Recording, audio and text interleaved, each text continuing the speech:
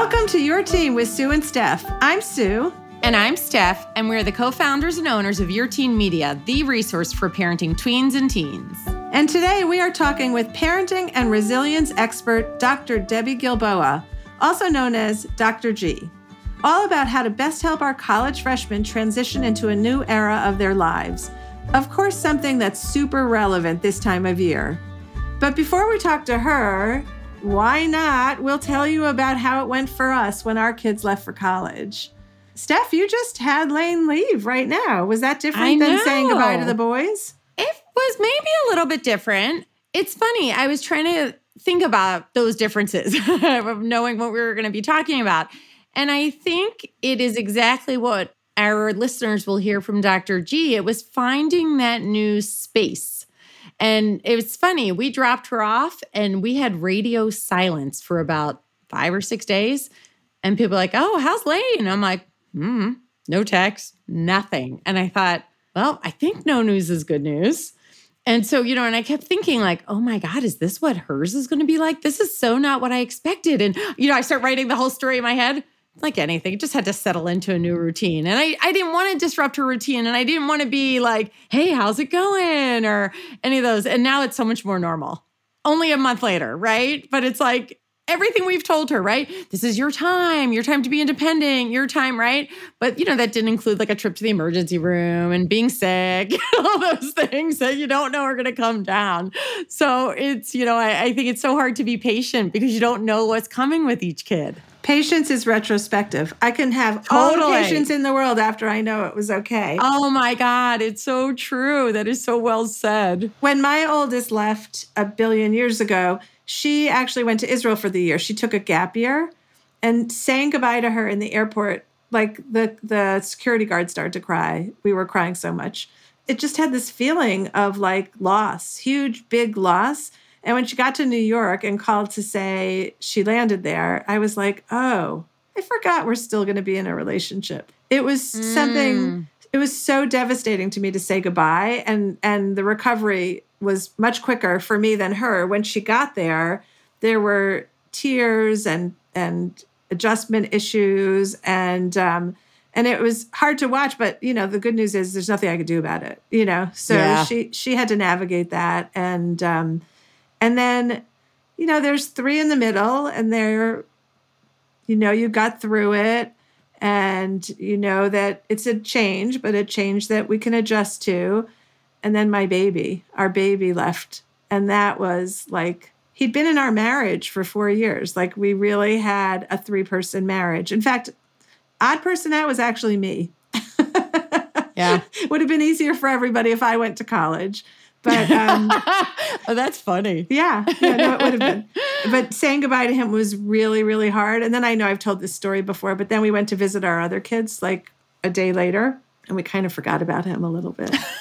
Well, you told me, you gave me that advice. You said plan a trip for after she leaves, and that's what we did. And we actually had company here. We were making jokes because of how the holidays fell, and my parents were here, my sister and brother-in-law, and I looked at Todd at one point, and with them in the room, of course, and I was like, wait, is this what empty nesting is supposed to be? Because I've actually unloaded and loaded the dishwasher, I think more than when the kids were here. But once they left, so a few days later, we left for like 5 days. And that was good. It was good advice, and it was a good transition, right? Yeah, it wasn't my advice. Someone gave it to me also. Like, have a plan. Because coming home to an empty house can feel kind of overwhelming. And by the time we came home from our trip, we were like, okay, so what does the future look like for us? What are we going to do? How are we filling this void?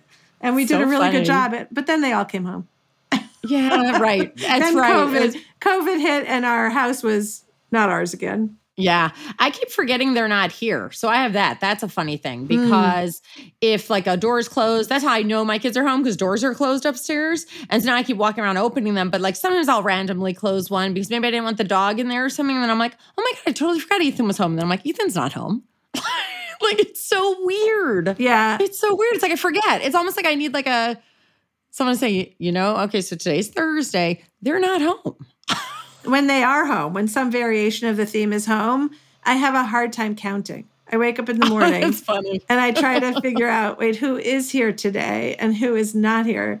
Even like Yeah, it's just really weird. Even adding a son-in-law to the story is kind of disruptive for me. And I'm going to make the weirdest analogy ever. Oh boy. Go But, ahead. well, maybe not ever, because I might be pretty good at non-segue segues. But I have this thing when I'm wearing my glasses and I put a mask on that it disorients me. So I go to take my glasses off, but they're not on. Or I take the mask off and there's something about it that's so disorienting to me. I'm never quite sure what I needed or didn't need or have on or don't have on. And I get that same disorientation when a certain amount of kids are home and not all of them, trying to like wake up and go like, who's here? It's like I don't have a good handle on it. Oh my God, that is funny. Well, I think, the other thing is thinking about, each kid and, we all bring all of our stuff with us and how each kid transitions. And I remember thinking this with Lane, maybe going off to kindergarten, where I was like, people are like, oh, how are you? And I was like, oh, I'm fine. Third one. I'm like, oh, but it's her first time. And, having to keep reminding myself, like it was each kid's first time, even if it's your third or your fourth, in your case, your fifth, right? And, it's new to them. And watching each of them figure out what that looks like and what that feels like. And, it's such a, I don't know. It's like when they turned into teens, it's another step of like watching them take that, another like swim farther out in the pool, right? Like where they're going to be swimming, where they need help. And I always think it's fascinating to watch them figure it out. And why, and you've had more experience because your kids are older.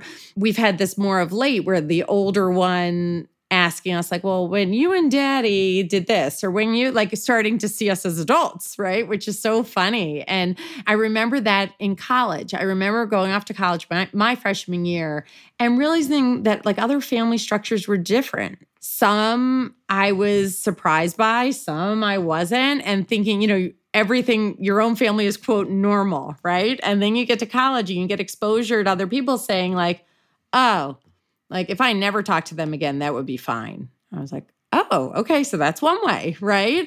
I think that just being exposed to different people, if you're lucky enough, maybe, to go away and different part of the country and what that's like. And, I just keep thinking about, Lane and those goodbyes and what that's going to be like for her. And, as she meets new people and just watching her continue to grow. But that comes with its own heartache because it means, they're farther and farther from the nest. And I like everybody home in the nest. It makes me very happy. Well, it's clear that our kids are adults. They call us dad and mom. There's no more daddy and mommy. Oh, I know. Well, they do sometimes call us Dan. Sue. They do call, well, some of them call us Dan and Sue and we don't respond to dad and mom. But like we're definitely not daddy and mommy anymore. And I remember taking one of our kids to college and feeling her uncertainty about us leaving. Actually, it happened more than once with different kids where we kind of said, we're kind of ready to go. And the kid told us what they needed. Like, so I remember this one kid saying, the only one in the place where she was staying, and it was like you could feel the anxiety. So we said, do you want us to stay for dinner? And they said, what I would love is if you take me to Whole Foods and let me get dinner and take me back here, and then I'll be fine. And I thought, okay, this one's done, baked, done. If you can come up with a solution. Right? Yeah, and when we dropped our youngest off, he was a little anxious. And I've already told this where I tried to help him by making a friend for him in the dorm. And that was really appreciated. Mm-hmm, yeah. Being introduced by your mother was really helpful. Totally. And if anyone's listening, I would say you don't need to try that one. It doesn't go well.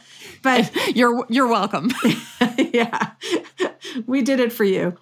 So he asked us to wait till someone he knew got to school, so that he would have a buddy to kind of hang out with that first day. And I always have the feeling like if you can articulate what you need to get through the hurdle, then I feel like job done, signing off. Yeah. Yeah. But it is definitely, it's a new role and it's, like everything with them, right? New stage, new role.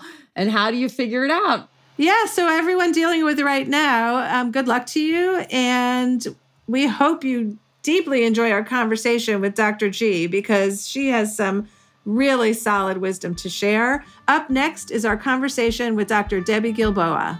We can't wait for you to join us.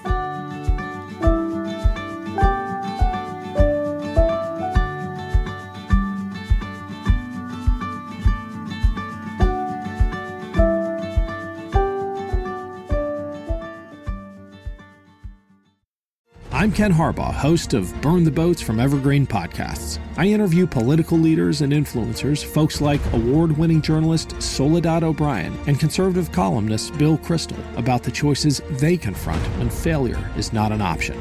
I won't agree with everyone I talk to, but I respect anyone who believes in something enough to risk everything for it. Because history belongs to those willing to burn the boats. Episodes are out every other week wherever you get your podcasts.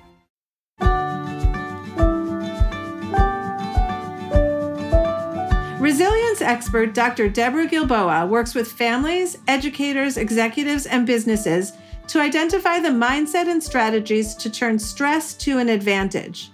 She is a leading media personality seen regularly on Today, Good Morning America, and is the resilience expert for the doctors. She is also featured frequently in the Washington Post, the New York Times, Huffington Post, and countless other digital and print outlets, including Your Teen Media. Thank you so much for being here with us today, Debbie. When your firstborn leaves for college, the transition goes both ways. I remember it so clearly. Your teen is losing their base and learning to adjust to a brand new environment. And I, as a parent, was losing something huge that I couldn't wrap my head around, like this day-to-day parenting. So let's start with what's going on right now with teens and their adjustment, and we'll move into the parent aspect of it after. What would you expect would be happening right now with kids who started college a few weeks ago? So they're freshmen, and likely this story is more exacerbated if it's your first kid going to college. But not for your child, because for them, it's their experience no matter what. So for kids, what's happening right now is it's not orientation week anymore. It's not no homework because we're all getting to know each other in class and introducing ourselves and our content. Now it's getting a little bit more real. Now it's I've gone through 10 pairs of underwear and I have to figure out how to do my laundry. And the food in the dining hall with the dining hall options is getting a little repetitive. Now they're starting to get into the patterns and the structure, which can be really valuable, but the bloom is probably off the rose a little bit too.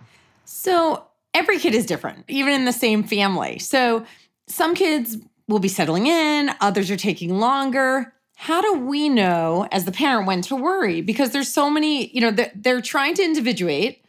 And so part of that is probably not as much connection to mom and dad, but that's also could be the same sign you would see, when there is a problem. So one mom, for example, emailed us and she said, my kid's not connecting with me. How do I know if they are okay? It's a really important question. I completely understand why that silence fills up with our worries as parents.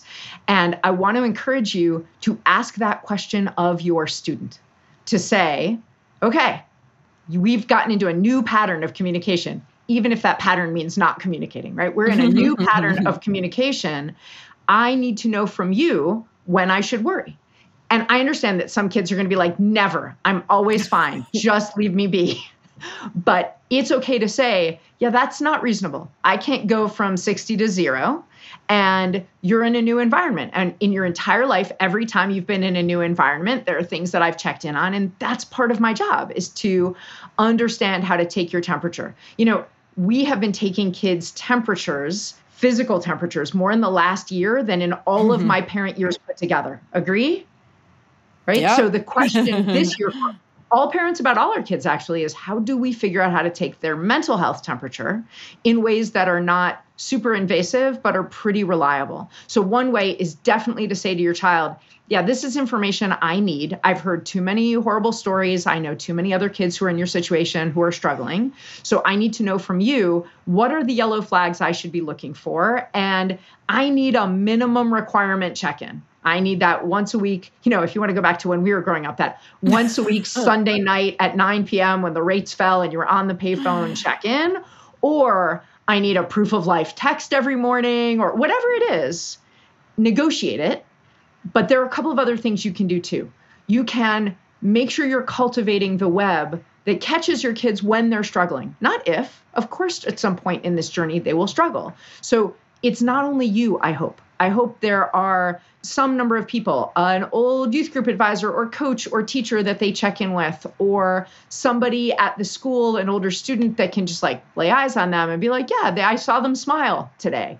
Not that we should, and we should be really transparent about that. That is not a hidden network of spies telling you how your child is doing. It's to say, if you want me to accept less communication between us, kiddo, one of the things I'm going to do is ask other people who have touch points with you to check in and let me know if they feel like you're doing okay or not. Wow, Debbie, that is unbelievable. Like, we've been talking about this topic for so long, and just both of those pieces, checking in with your kid, like upfront honest, like why not? Mm-hmm. And then saying, if we're not going to have a regularly scheduled program, then we need someone else to have that with you. I love that. Okay, so we're going to do a little pivot now on how are the parents doing right now. So one of the things we hear about all the time is this idea that in high school, we should be transitioning from this idea of manager to consultant. And we've also heard it from rescuing to empowering.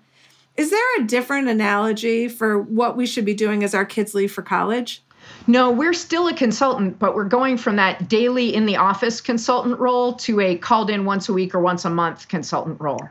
And so I really like that image of consultant for two reasons. One, a consultant is usually someone you hire to tell you things you already know but don't want to hear from a business standpoint, right? If everyone in the business world can check that in their own minds and be like, yep, that's what consultants do. And speaking as a consultant, I can tell you that's what consultants do. But the other thing is consulting is a relationship you take on. You say, yeah, I need this. And one of the things about parenting in high school and college is helping our kids understand our role and our purpose. And one of the struggles, I think, Sue, that you pointed out at the beginning of this conversation is that although our purpose doesn't change, our purpose is to help raise these people to be successful, healthy humans, healthy in every sense of the word, as best we can. Our role in that is changing, but it's not disappearing. We don't check out. There's no victory lap in parenting. Peace out, see you on Instagram, hope it goes well. It's just not like that. And so since that's the case, the more clarity we can have about our role for ourselves and for our kids, the healthier that consulting relationship is likely to be. All that said, parents are also now getting into the structure and the routine of not having that child at home. And it's not that first brunch empty nesting that felt so good, or that impromptu movie date that I have time for now. That blushes off the rose too. Now we're settling into fewer people around the dinner table, missing that kiddo's help around the house or perspective about something funny that you went through. Like, it's getting to feel more real. Let's talk about this idea of rescuing our kids. So let's talk about, why is it bad for them? So 2% of the time, it's not bad for them. 2% of the time, they are in a situation that is really above their pay grade. It's actually dangerous and not just terribly, terribly uncomfortable. And if it's actually dangerous, then that 2% of the time, they need us to protect them with our body and our voices and our resources and save them. The problem for us is the 98% of the time where it's terribly uncomfortable, but not actually dangerous. And uncomfortable is where we learn as people. That's where they need to learn. Sitting on our hands and watching them and having empathy for what they're going through without offering solutions is the hardest thing we do as parents. It's our hardest work, I really believe, even harder than advocating for them. All right. Well, so it's really hard. We know it's really hard. We see evidence that it's really, really hard. How do we do it? I mean, honestly, I've let go 5 times and it's really, really hard. How do you do it? Oh, come on. Tell us it gets easier, Sue. We need that encouragement. It does get easier. It really absolutely does get easier. But I would say what gets most easiest is, you survive. You know you survive and you thrive. So, and that your kids survive. And right? Hopefully that your kids are surviving and thriving. But it is really hard. It is. So I want you to remind yourself of your purpose. Whoever's listening to this right now and they've just got a call or a text from their kid and they could fix it and they want to fix it and they're trying to decide if they should, I would ask you, will your child learn more? Learn more, not know that you love them. That's important, but they know it. Not feel supported and loved, but learn more if you fix it or if you don't. Because your purpose is to raise them to be the parents of your precious grandchildren, right? They have to be able to solve some stuff on their own. They have to know. And this is your opportunity to prove that you believe in them. We tell our kids we're proud of them and we believe in them and we have faith in them and they can do everything.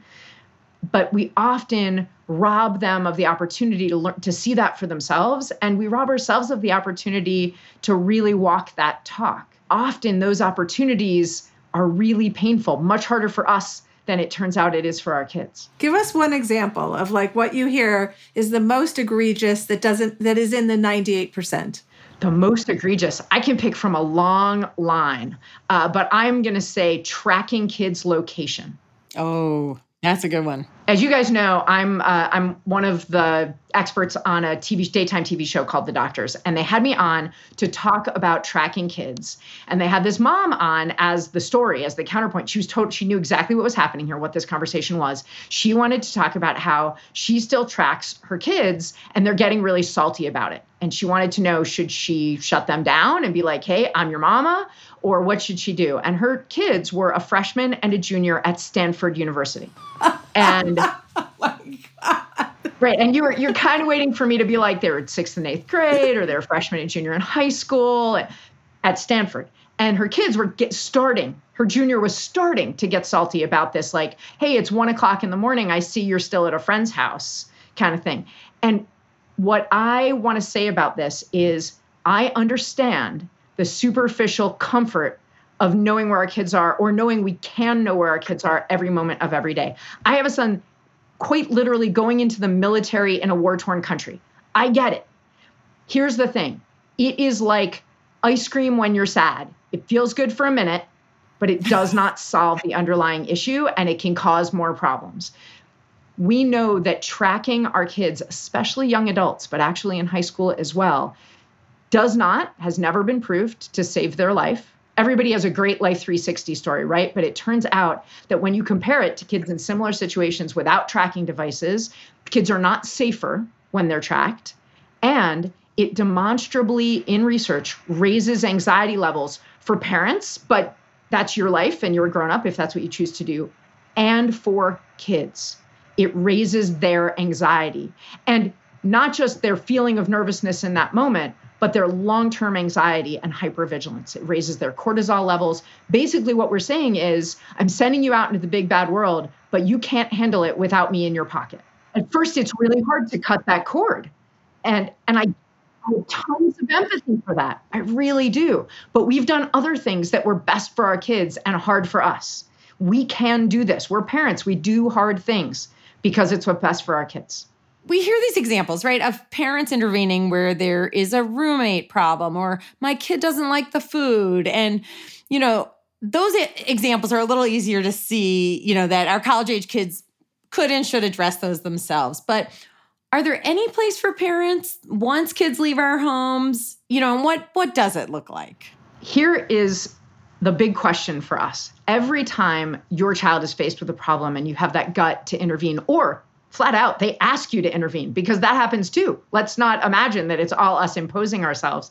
Our kids come to us. I have a story from an organization that I work with to train their staff, their RA age, 18 to 25-year-old staff, to help younger students. And they're like, yeah, we get kids who, instead of coming to us to find out why their room doesn't have a garbage can, they call their parents and ask their parents to figure it out. So this is not only parents. Let's just be clear. But here's the question we have to ask ourselves. Is it dangerous, or is it just terribly uncomfortable? And understanding that Venn diagram of danger and discomfort is hard, because they both feel pretty awful. Discomfort, that feeling in your gut that this could be bad, this might not be okay, I hate this. We have, as parents, and our kids certainly, we have internalized the idea that discomfort is in and of itself a problem that must be defibrillated, that must be shockingly fixed immediately, as opposed to figuring out healthy ways to manage discomfort while pushing through. So what we have to do is ask ourselves, is this actually dangerous now? And if it's actually dangerous now, That's our role. That'll be our role in our loved ones' lives, our whole lives, to help when we feel that there is actual danger. But your set point might not be quite on target. So you might say, okay, I do that. And that roommate problem is dangerous because if this happens and then this happens and then this happens, too many if-thens. Danger is one if-then. If you have to jump 2 or 3 or 4 stones on the path, then probably it's just terribly, terribly uncomfortable. But if you're sure that it's dangerous, an example I often use is I've had a mom come to me legit say, look, I understand that struggling and getting an F on a math quiz in 4th grade probably isn't dangerous, but in the middle of the night, it feels to me like it is because my daughter's going to hate math and girls who hate math don't do as well in STEM subjects and they don't get accepted to college in the same ways and there aren't the same career options available. And my daughter is going to be homeless living in a box under a bridge from the F on the 4th grade math quiz. And I understand that downward spiral. I think a lot of parents do, but it's too many if-thens for it to actually be a danger right now. If there's one if-then that's genuinely dangerous, life-threatening, then jump in. And if you're not sure, talk to another trusted adult, somebody else who knows your kid, gets your kid, that you trust to have your kid's best interest at heart, and run it by them. Wow, you really can capture things in like those sound bites. The one, no more than one if then. Like that just says it all, really says it all. So I'm going to move into the thing that we really all fear, which is driving us to all of these conversations, is what if that crisis leads to death for our kid? And there's a story. I watched this video yesterday of a mom who's trying to get some power behind college sports and what happens when kids get injured and get depressed. And she lost a daughter to suicide in college, and that kid got injured in the sport they were there to play in and spiraled out of control. And the real struggle in that story is that the signs that they saw in advance are the signs that we also tell people could be normal. So she's pulling away from them, and we say, well, that's good in college. Her grades are stumbling a little bit, and they say to themselves, well, let's give her some space. I mean, she doesn't always have to be perfect, right? And then it turns out that those were red flags for this particular child. And that is what we all desperately want to know as parents. When do we jump in and when do we step back? And is there a real way to know that? I can totally hear people listening to this conversation and saying, how am I supposed to know if it's danger? I'm not there. And even if I am there, because I have to be honest, I have these conversations with families and I work with families in seminars to help them understand, even in middle school and high school, they're saying, I'm there, but they're in their room or they're on their device or they give me one-word answers. So it's not that it's obvious if you're in the same house and it isn't if you're not.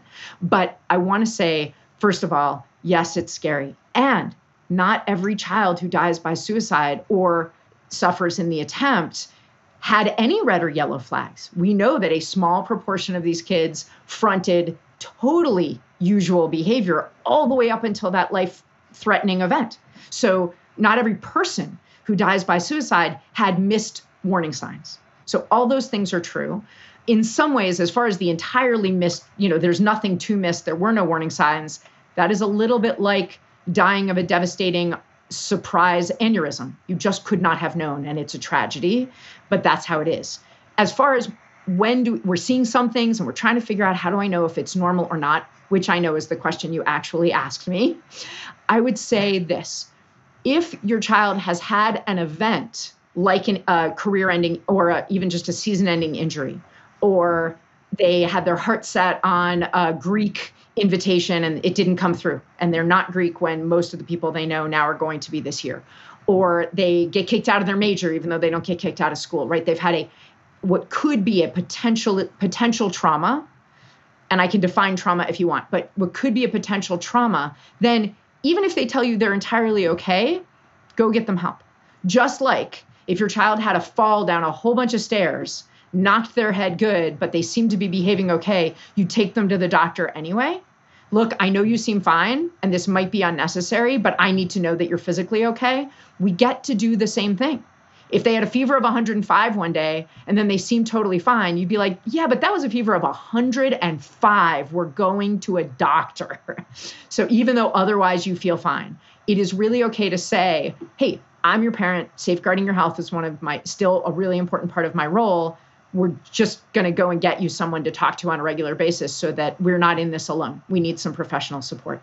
That's one situation. If there was no traumatic event, but your child has a history of, or a family history of, mood instability, and now they're in a new setting, no matter how they're doing, I would really encourage them to engage with student counseling, because just changing venue like that is a big event. So if they have a personal history or you have a very strong family history of mood instability, that's enough to say, yeah, you can totally do this.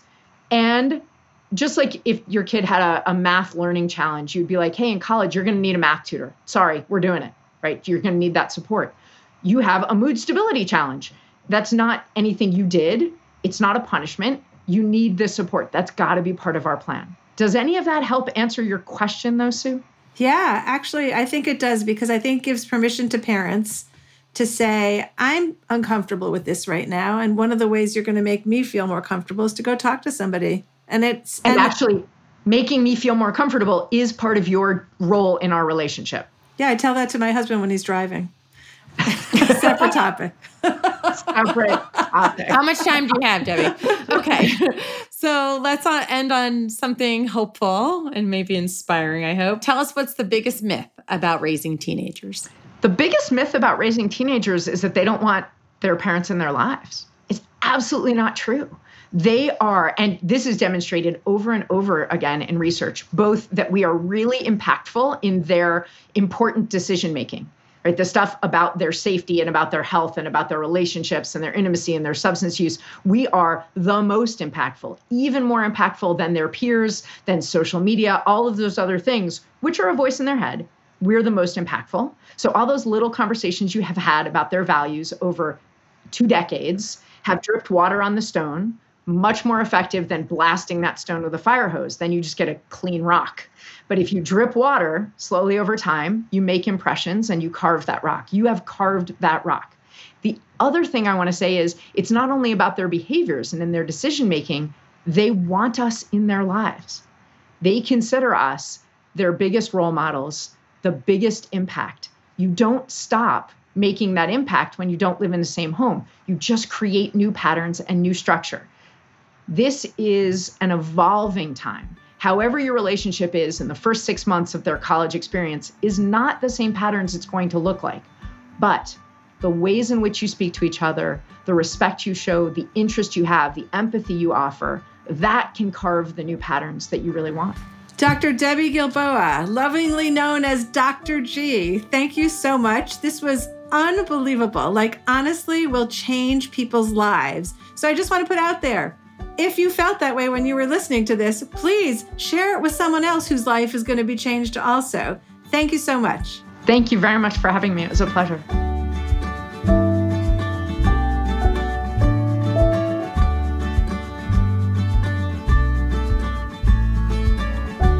Thanks for joining us for the Your Teen Podcast. If you have any topics that you want us to talk about, let us know on our Facebook page or email editor@yourteenmag.com. If you're someone who reads an article and thinks of that one friend who has to read it too, think of our podcast the same way. Please share with that friend who's going to say, oh my God, I can't believe I didn't know about Your Teen with Sue and Steph. And do us a favor and review and rate the show on the podcast platform of your choice. You can find more from us at yourteenmag.com, at evergreenpodcast.com, or anywhere you listen to podcasts.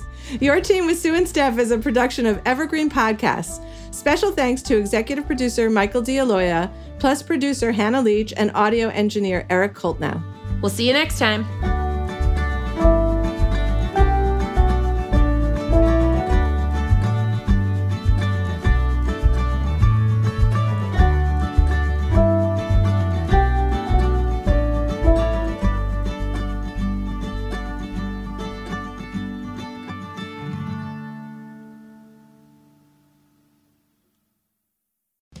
There is no hood like parenthood. When you meet a fellow parent, you just kind of get each other on a whole nother level. Hi, I'm Kanika Chadda Gupta. I'm a former CNN journalist, mom of 3, including twins, and host of That's Total Mom Sense, the podcast. I interview changemakers on their life lessons, legacy, and superpower of intuition, aka their mom sense and dad sense. I've had some pretty amazing parents on my show. Hey, what's up? I'm Kelly Rowland. Hi, this is Chelsea Clinton. It's me, Bobby Brown. Can't wait to share my story. Episodes release every Thursday. Subscribe wherever you listen to podcasts and on YouTube. Join my tribe at thatstotalmomsense.com and follow me on Instagram at Kanika Chadda Gupta. I'm thrilled to be on this journey with you.